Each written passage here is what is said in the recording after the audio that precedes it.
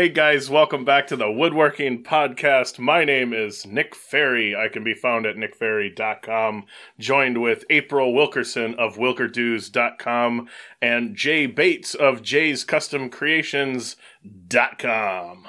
What inflection. What a guy. What an announcer. I thought you said wood inflection. No, what an inflection. Oh. Well, I'm the master of inflection. I got nothing. I don't even know what that trophy would look like. But before we get into too much tomfoolery, I just want to go ahead and thank all the people on Patreon. If you guys wanted to support the Woodworking Podcast, you can go to the Woodworking... Oh, no. Well, I guess you could go to that, too. You can go to patreon.com/the Woodworking Podcast. And if you type it in, THE Woodworking Podcast, the or the, I guess, is both acceptable. Yes, the or the. English language for you. Exactly. And thank you, as always, for all of the support on Patreon and the website. You can also go to thewoodworkingpodcast.com, and there is a contribute button on the sidebar there. You guys are awesome. Yes, thank you very much. Everything is awesome. What song is that? Some Lego movie. It's a Lego movie, I think. Okay. It's one I haven't seen. I'm out of the loop. I don't know why you would see that. Oh, I love cartoons. Like, typically I watch all of the cartoon movies, like with nieces and nephews, or just because I'm a child inside. It's when you have kids that they're constantly on that you kind of go, ugh, somebody shoot me. So on our little list here, what is April has axe handle blender? Oh, it's supposed to be blender. Did I put blender? Oh, you put a blender. I was like, you put an axe handle in a blender. Like, I was confused. I should have put it in. I might still actually put it in my blender. No, I meant blender. I made a blender. That's what we're going to start this podcast off with, is my blender. Unless you want to start with your blender. Okay, let's start with the blender then. Yeah, so I went through all of this trial and error and all the effort of making an axe handle. And then I get to the very end where I'm hanging the head. And I not only hang it upside down, but also backwards on the handle. And of course, the eye of the handle is shaped in a directional manner to where I could have, if I was able to wrestle off the head without tearing up the eye, then I could have mounted it at least correctly, not upside down, right side up. But there was no way to not make it backwards on the stupid handle. Anyways, I was kicking myself and I was like, I cannot believe I did this. But yeah, just not paying attention, rushing through the project, and I stuck it in there, shaped it, and then cut the wedge and mounted it. Anyways, so I started over. I had to start over. What are you making the handle out of? Now it's out of oak. I went to my local store on the hunt for ash, but they didn't have thick enough pieces of ash that I could make it out of without doing a glue up. And they had a board of hickory. They had just had somebody come in and take a lot of their stock of hickory because I was looking for a piece at least 4 inches wide. Anyways, they had one. It was super bowed. So I ended up no, I didn't want to mess with it. So I ended up going with some white oak, which is super strong. But now people on Instagram are saying one miss and it's going to end up shattering on you, which I don't know if that's true or not. Yeah, I guess we'll see. Well, if you get the handle on upside down and all that good stuff, I highly doubt you'll get the momentum to shatter it. No, this one, I started over. So I reshaped it, and I'm now back to cutting the eye and hanging it. And it's I don't know, it's double-sided because on the first one, I was really rough on shape or doing the rough shape with the bandsaw. It's funny because I don't really use the bandsaw as often as I should, I don't think. It's just not one of those tools where I instinctually think I'm going to go to the bandsaw. I use the table saw, I use a jigsaw, I just use a different variety of tools. But on this, you're kind of like cornered into using the bandsaw. And so doing it the second time, I was able to see a huge improvement in the cut quality that I was making on just the roughing it in, which drastically changed how much easier it was to shape on the sander and how much more even and consistent the entire profile of the handle is. So, I mean, there is an upside to having to do it a second time. And then on that note, on the very first one, I used just a spindle sander and also my belt sander for making the eye. And I ended up taking off too much material to where it was not a super snug fit. Like you could see some spaces on it. And so again, another upside to doing it a second time is on the second time I'm doing just rasp, and I also am using like a little palm sander just for really light, easy sanding. So, yep. But just you use the spindle sander quite a bit, then, huh? No, on the first one I did. On the second one I didn't. I see where he's going. Oh, I don't. Oh yeah, totally. I am still team spindle sander. This episode is sponsored by Spindle Sanders and those who use them. Those who support them. All right, guys. Well, I'll see you later, and this time next week. Hey, eventually we will get you on the bandwagon, Jay. Yeah. But making it a second time, that kind of puts you into the position of prototyping, inadvertently in a position of prototyping. You know, seeing the benefits of having a test run first, although you inadvertently went that route. But there are benefits of doing a prototype first that we often hardly ever see just because of the way we work for the content, you know. Yeah, we don't do production work. We're building the same thing and are able to refine our systems or change our techniques by what the process opens us up to. Like the first time I relied heavily on the spindle sander for the kind of rough shaping after cutting it in the bandsaw. And then on the second one, I switched to using the belt sander right away. And it was just a lot easier to get rid of or get a more fluid, consistent feel to the handle right off the bat. But if I weren't making it the second time, then I wouldn't have had that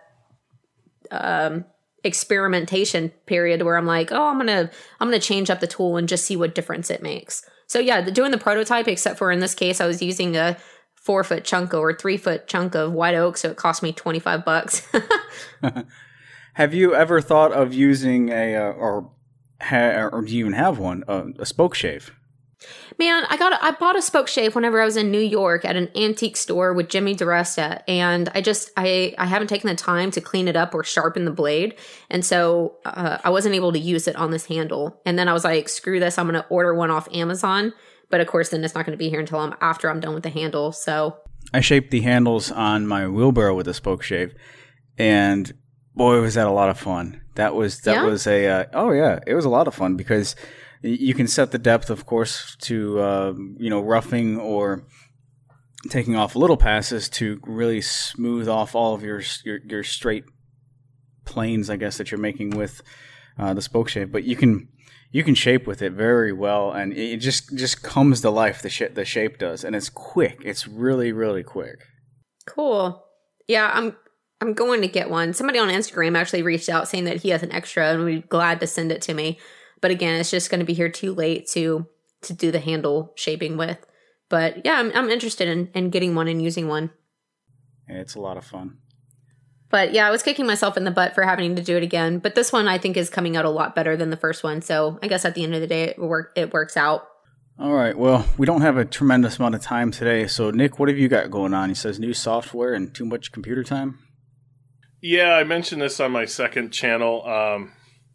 It's been a while since I had a project video out, and I realized, not everyone is interested in the behind the scenes stuff, but to keep it short, I've been just sitting behind a computer for way too long, whether it's editing or trying to make plans or SketchUp and layout and stuff. So I've dedicated a few days, well, essentially a week to trying to learn, like InDesign is a nice layout program, and I've been using it, but just not proficiently. And just wasting too much time trying to figure out how the software works. So I kind of just said, screw it. I'm just going to learn it and, take out the time now. And that way I'll be better at it later. Yeah, InDesign is a great program for making PDFs or making books or any type of document like that. So that's what I use as my final step in making plans is InDesign. But it's a very specific program. Well, after our last podcast, I got quite a few emails from people who were interested in the making the plans bit. So that's exciting. Maybe I'll share their contact information with you, Nick, if you're interested. I'm extremely interested, just because And I don't want to sound like I'm negative or complaining. I mean, but I literally started this journey with just throwing up a couple videos, and I value my shop time. I value the actual making projects. And unfortunately, to turn this into a business, there's, as you guys both know, a lot of behind the scenes it's computer time. And I'm not a huge computer guy. I could never work in an office 9 to 5 in a cubicle. I would drive myself nuts. Absolutely. So yeah, I'm definitely interested in that. I'll send you some emails.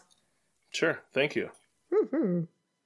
Jay, what do you have going on? That's pretty much the same thing I've been doing. I still can't get out in the shop. And, well, actually, I take it back. I've got clearance from the doctor to get back to woodworking, but with a respirator. Well, my nose is still a little too sore to actually wear a respirator, so I'm probably going to be not making anything for the next week or two. So that means a lot of computer time as usual. So I didn't plan on making plans for the benchtop router table I made at the end of 2016, but I've had a lot of requests for it. So I went ahead and knocked out the plans for it, which, as Nick says, it's quite it's a time-consuming process no matter what.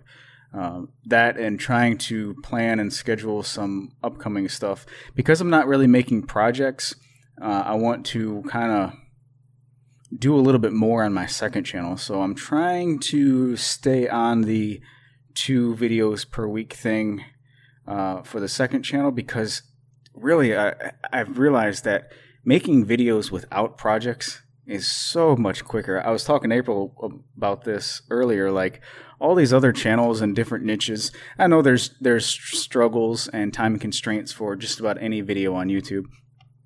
But some of these other channels that just, their content is conversation style rather than like physically creating, it's just so much easier to do. It's a lot quicker to do. So last week I did a shop tour and then also a tool talk style video on my miter saw station. This week I'm going to try and do the exact same thing on my workbench, and then also Saturday I'm going to Wayne Brown's place, buddy of mine, a couple hours south of here, and I'm going to try and shoot some type of like a storytelling kind of video, not necessarily a project, but still woodworking related. Don't want to get into it too much, but it's going to be totally different style than what I'm used to putting out on my second channel. And then also, I forgot last week, Wayne was in town up here, and he just got a brand new Lee Nielsen number 4 bronze smoothing plane. Just oh man, such a nice plane. So we did a little comparison video on it compared to my Wood River, which is kind of like, nothing new kind of video, but it was fun to make another quick little plane video, I guess. So that's going to be out, I think, Sunday. So my days are kind of running together, but I'm trying to stay busy without being in the shop creating actual projects, Your Jason Barlow shop tour, I loved that video. Me too. Great. That was awesome. Yeah, Jason's he's a character. He had me going a couple times. I like shop tour videos just in general. I know, and I would encourage anybody, even if they've never put out a video ever, get yourself a cell phone camera and just put it up on YouTube of just a shop tour, because I'll pretty much watch the shop tour stuff, because just seeing how people lay out their stuff, their workflow, how they organize or store their stuff, I'm always in the mood for like new ideas as far as any of that stuff. I just love the shop tour videos. Mm-hmm. Absolutely. Yeah, I could spend so much time whenever we just walk into a new space. I just want to literally look at every nook and cranny, just kind of slowly and walk around to see how everything is stored. So for those of you guys that follow us on Instagram, you'll notice that April and I had a little bit of a bet, being she's in Texas and I'm in Wisconsin. The Green Bay Packers played the Dallas Cowboys, and we had a bet about whoever's team won, the opposing person would have to fly the opposing team's flag in their shop. Mm-hmm. And April, how did that go for you? Well, we did what we typically did. We did what we typically do. We lost. We got in there with some killer team and players and just didn't follow through. but I ordered my flag like I said I would, and I'll hang it up in my shop. It'll be in Sunday's video, but unfortunately, I shot this Sunday's video before the bet was made. So I'll hang it up, but it'll have to be like the very end of the video. It won't be throughout the video, you know? Oh, that's all right. I mean, you can have it in this one and then another one. It'll be on my Instagram because everybody was on Instagram because there was a bunch of Packer fans that responded to the Instagram saying go Pack, and even people who weren't Packer fans, they were definitely not Cowboy fans. So they were like, I'm for Seattle, but go Packers. Nice. I was outnumbered. I didn't really care who won because I was always going to whichever one of you guys lost the bet, I was going to be ragging on whoever it was. So I didn't really care. But the fact that the Packers won, which means I was with Nick rooting against April at that situation, I got so much flack. How could a Lions fan ever root for the Packers? That's funny. Yeah, we were discussing right before recording. I said, well, you could talk about how I won the bet, or we could talk about how you lost, or we could talk about how you didn't win. Or Yeah, at one time he says that I was first runner-up, which... Yeah, I mean that's you got to sugarcoat it sometimes in life. You were second place, but I mean out of two. Out of two, Yeah, which brings up. I always like these little logic, like riddles. It seems like a lot of people get wrong, but I think it's good like exercise for the brain, especially when you're out in your shop dealing with numbers and stuff. But so say the guy is running a race and he passes the guy in second place. What position is he in now? He's in second place. Nice. I'm noticing April's like, huh? Well, I was thinking to myself, I know it's a trick question, but I can't figure out where the trick is. But now, as soon as he said second, I was like, yeah, that totally makes sense. Well, I mean, it's not necessarily a trick question. It's just people automatically assume like, well, if he passes second, he's in first. He's in first, yeah. So then the second part of the question is, if you're running a race and you pass the guy in dead last, what position are you in? Well, if he was in dead last, but you were behind him, so you like lap him? You're pretty close. I mean, that's the trick question: is you can't pass the guy in dead last because unless you're lapping him. Then you'd be in dead last.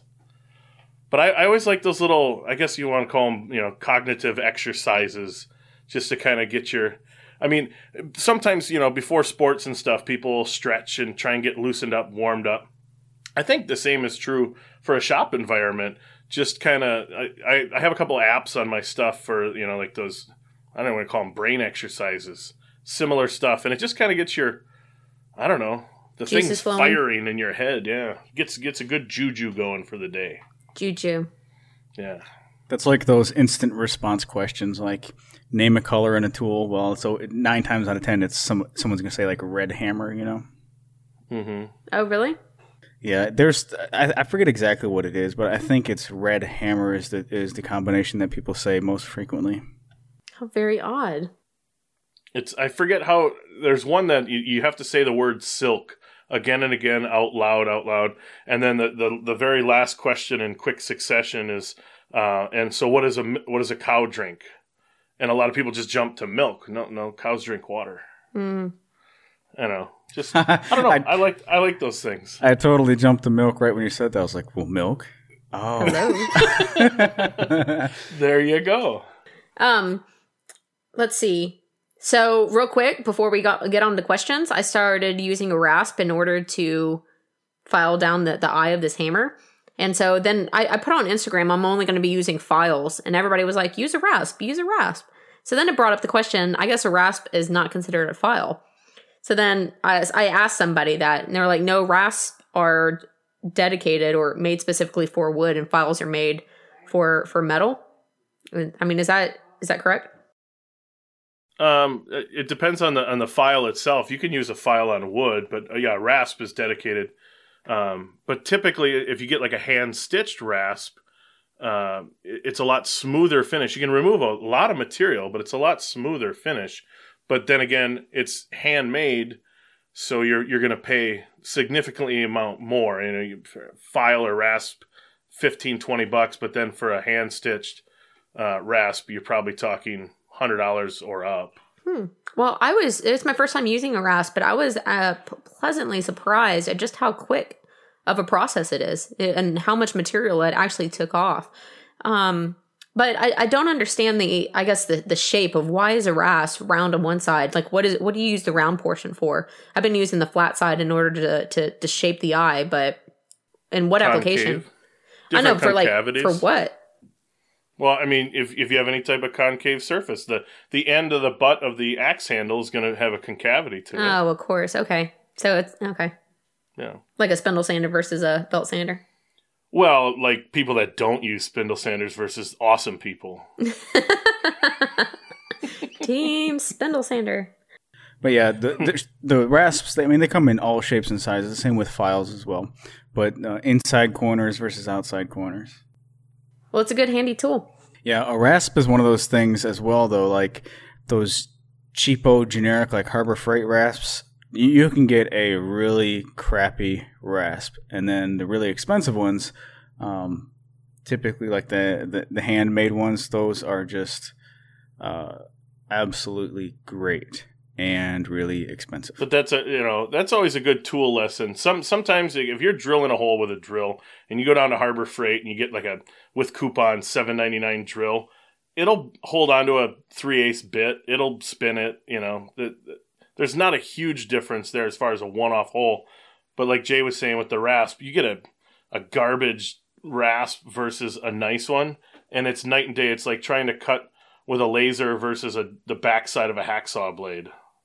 Yeah, that is a definite gap in your user experience. But not a lot of people are going to say, here, $150 for a rasp that I'll use rarely. Mm-hmm. You want to jump into some questions? Sure. The first one is from John Lamar. He says, since the weather has gotten cold in Montana and my two-car garage stays closed most days, I definitely have a need for dust collection and filtration. I was planning on getting a wind unit, but I don't want to hang it from the ceiling. Will it be as effective on a cart like Jay's or under my assembly table? I'm tired of all of my tchotchkes getting dusty. Joni doesn't like it either. Yeah, I bet you don't. Nobody likes dusty tchotchkes. Yes, it will be effective as long as it generates as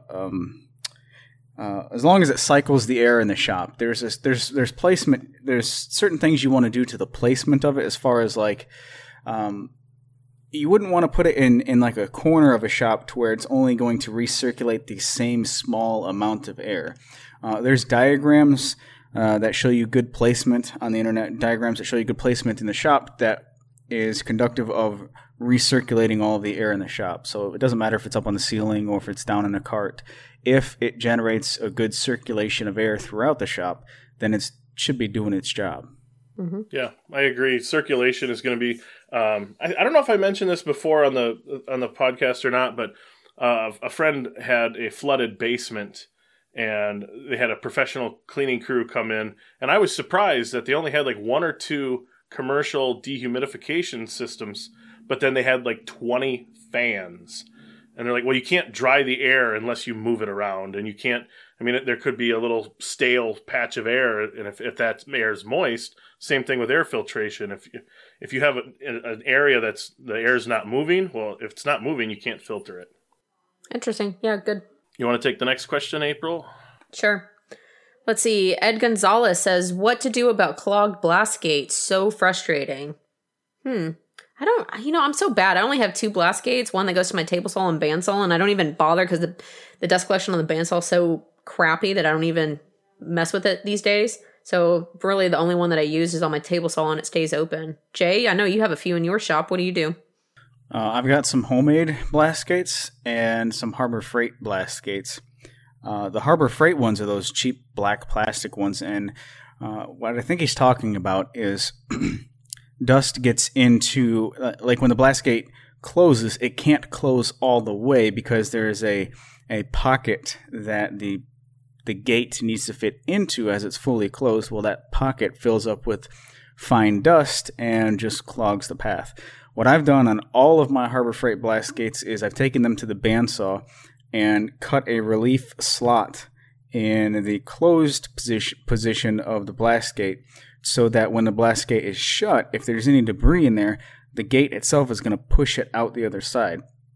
The only downside of that is when the gate is open, there's another flow of air to escape, and which decreases the efficiency of your system. But I found that if I just put a piece of tape over it and kind of make a flap with the tape, so it's not going to stick closed, but as the air flow, as the collection system is running, the suction kind of pulls that tape over the cut that you made with the bandsaw, and it kind of seals everything off.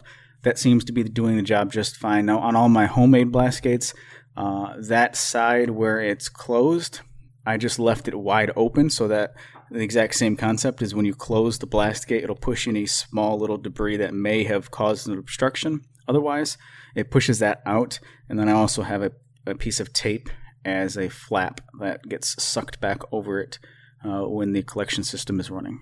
Another thing Ed could look at is if he's adding blast gates or switching any out, they make one that it has a pass-through door, so there's a hole in it, and then the actual solid, so that way any fibers that get in there, it literally just pushes it out completely. And who makes those? I'm not exactly sure. If you just Google like dual door blast gate or something along those lines, I'm sure you could find it. I'm imagining Peachtree or somebody. Okay. My blast gates don't get clogged because I don't have any right now. Yeah, Nick doesn't even do the dust collection bit.